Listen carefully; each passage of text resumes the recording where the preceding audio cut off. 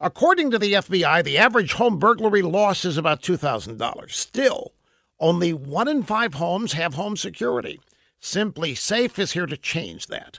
Around-the-clock monitoring is just $15 a month. Simply Safe has no contracts, they have no hidden fees, and they have a huge deal going on right now. Get a free HD security camera when you order at simplysafeusa.com. That's simplysafeusa.com. Trump critics are all over the media crying doom and gloom over these China tariffs. The economy is going to crash, they say. American consumers are going to pay the price.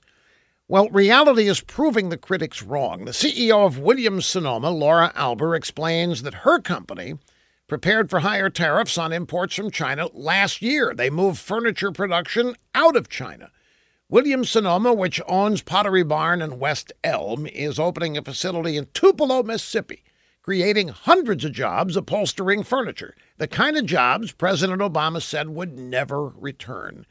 Ms. Alber says that it made financial sense to bring those jobs back to America because the labor cost was less than the cost of importing freight from Asia, and it's paying off. Williams-Sonoma just reported a 3.7% revenue increase.